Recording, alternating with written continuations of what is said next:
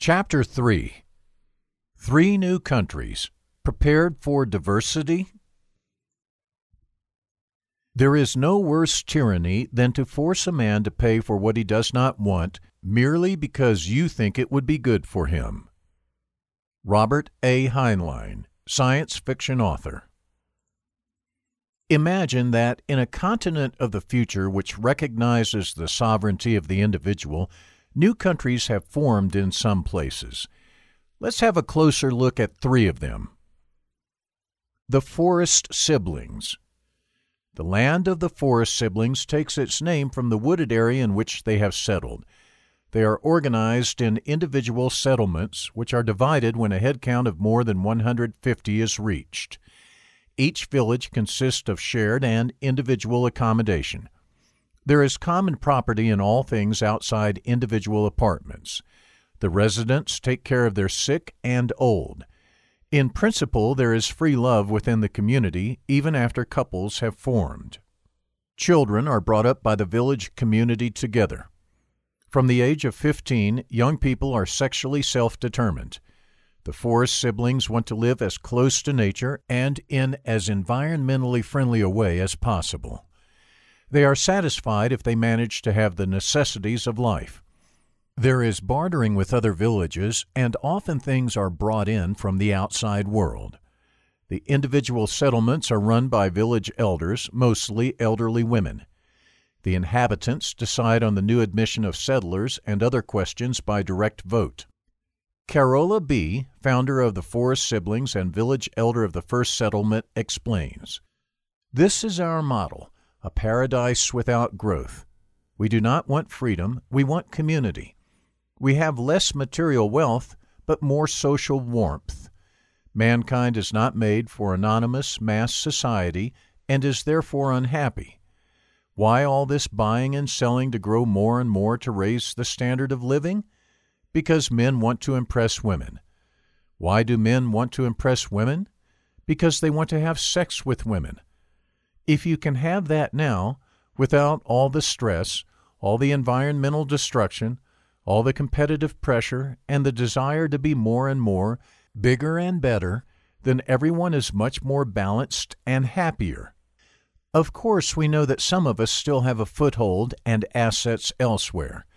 But if someone in the outside world earns money and then settles down with us and brings a part of it with him and gives it to the community, that's fine." The Principality of Cristo. The Principality of Cristo only accepts white Christian settlers. The inhabitants elect a lifetime prince to appoint a government. The prince, government, and the people can propose laws that are decided by direct democracy. The principality is divided into municipalities which enjoy a high degree of autonomy and which are also responsible for social security, which can vary from municipality to municipality. The inhabitants believe that the family is primarily responsible for social security, the church in the second place, and the community in the third place.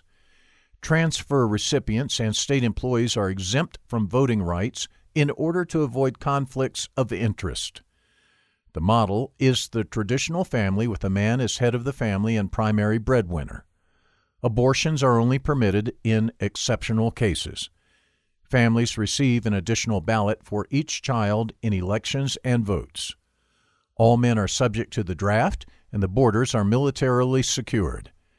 Individual and economic freedoms are quite high, but vary from community to community. It is generally expected that people go to church on Sundays.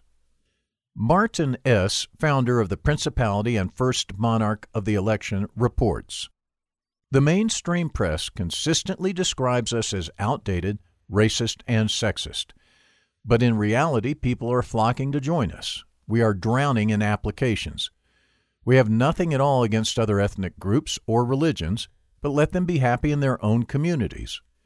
In any case, we want to avoid, like the Jews, being an oppressed minority for 1,000 years before we come up with the idea of joining forces in our own state. We want to live the way we are and want it to stay that way. We have hard-working, intelligent people. That is why we can also keep up in the high-tech sector and export accordingly.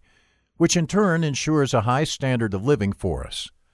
Our families are intact, the birth rate is stable, and community cohesion is good. We believe that the Christian faith is important because it holds society together. Our crime rate is low, conflicts between social groups are rare. We believe that our ethnic and confessional homogeneity is a success factor. Jetsonia. Jetsonia is an independent city managed and secured by a private company. Each resident pays a fixed amount per year. To this end, the company provides infrastructure, security forces, rescue services, and an arbitration system. The details are laid down in a contract concluded between the company and each individual resident. This contract cannot be unilaterally modified by the company and can only be terminated if a resident has violated his contractual obligations. Any disputes on this matter are heard before an independent arbitration tribunal. Incidentally, residents can do whatever they want as long as they do not harm others. Comprehensive freedom of expression and contractual freedom applies. There are no politics, no parliament, and no central bank. If desired, the residents have arranged private insurance against all eventualities of life or founded self-help groups, be it for protection against illness, death, need of care, or accidents. Anyone can offer new products and services without authorization or license and get paid in any desired currency. To test new ideas, Jetsonia has set up a so-called ANCAP zone in which the inhabitants pay nothing at all, taking care of everything themselves, including the rules of their coexistence. The company spokesman, Frank Kay, says, "Most people here do not want any political or religious guidelines on how to lead their lives. Because Jetsonia has a minimum regulatory density, we have been able to produce many innovations and achieve high productivity. People are not incited against each other by politics. They do not even have to worry about politics because there is no such thing as politics here. But they also don't have to worry about being constantly confronted with new rules. Since free trade prevails and everyone can import everything duty-free, and no taxes are payable apart from the annual contribution, even low-income earners have a high standard of living. Because we have no currency the government can manipulate, the purchasing power of our residents is constantly increasing.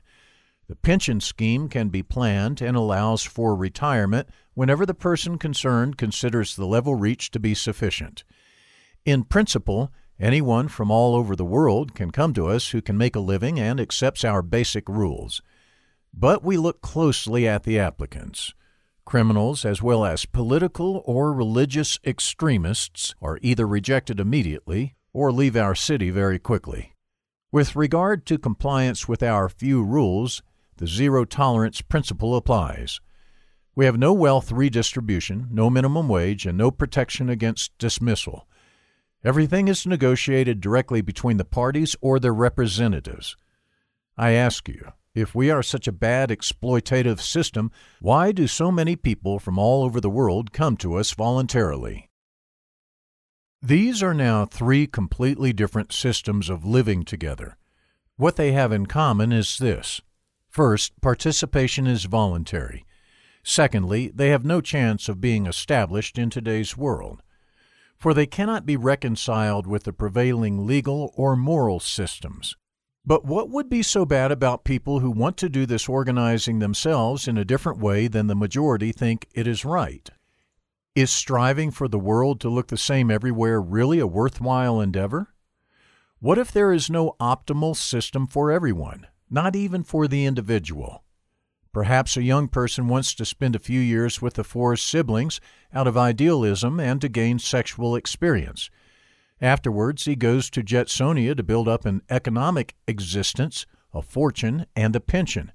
Finally, he spends his retirement in the Principality of Cristo or a similar entity in which he feels comfortable and secure among his peers. Are we ready to accept all three models? If not, then we are the problem for prosperous coexistence of all people, not politicians, multinationals, or the super rich. The key to peaceful living together is not to prevent others from becoming happy their own way.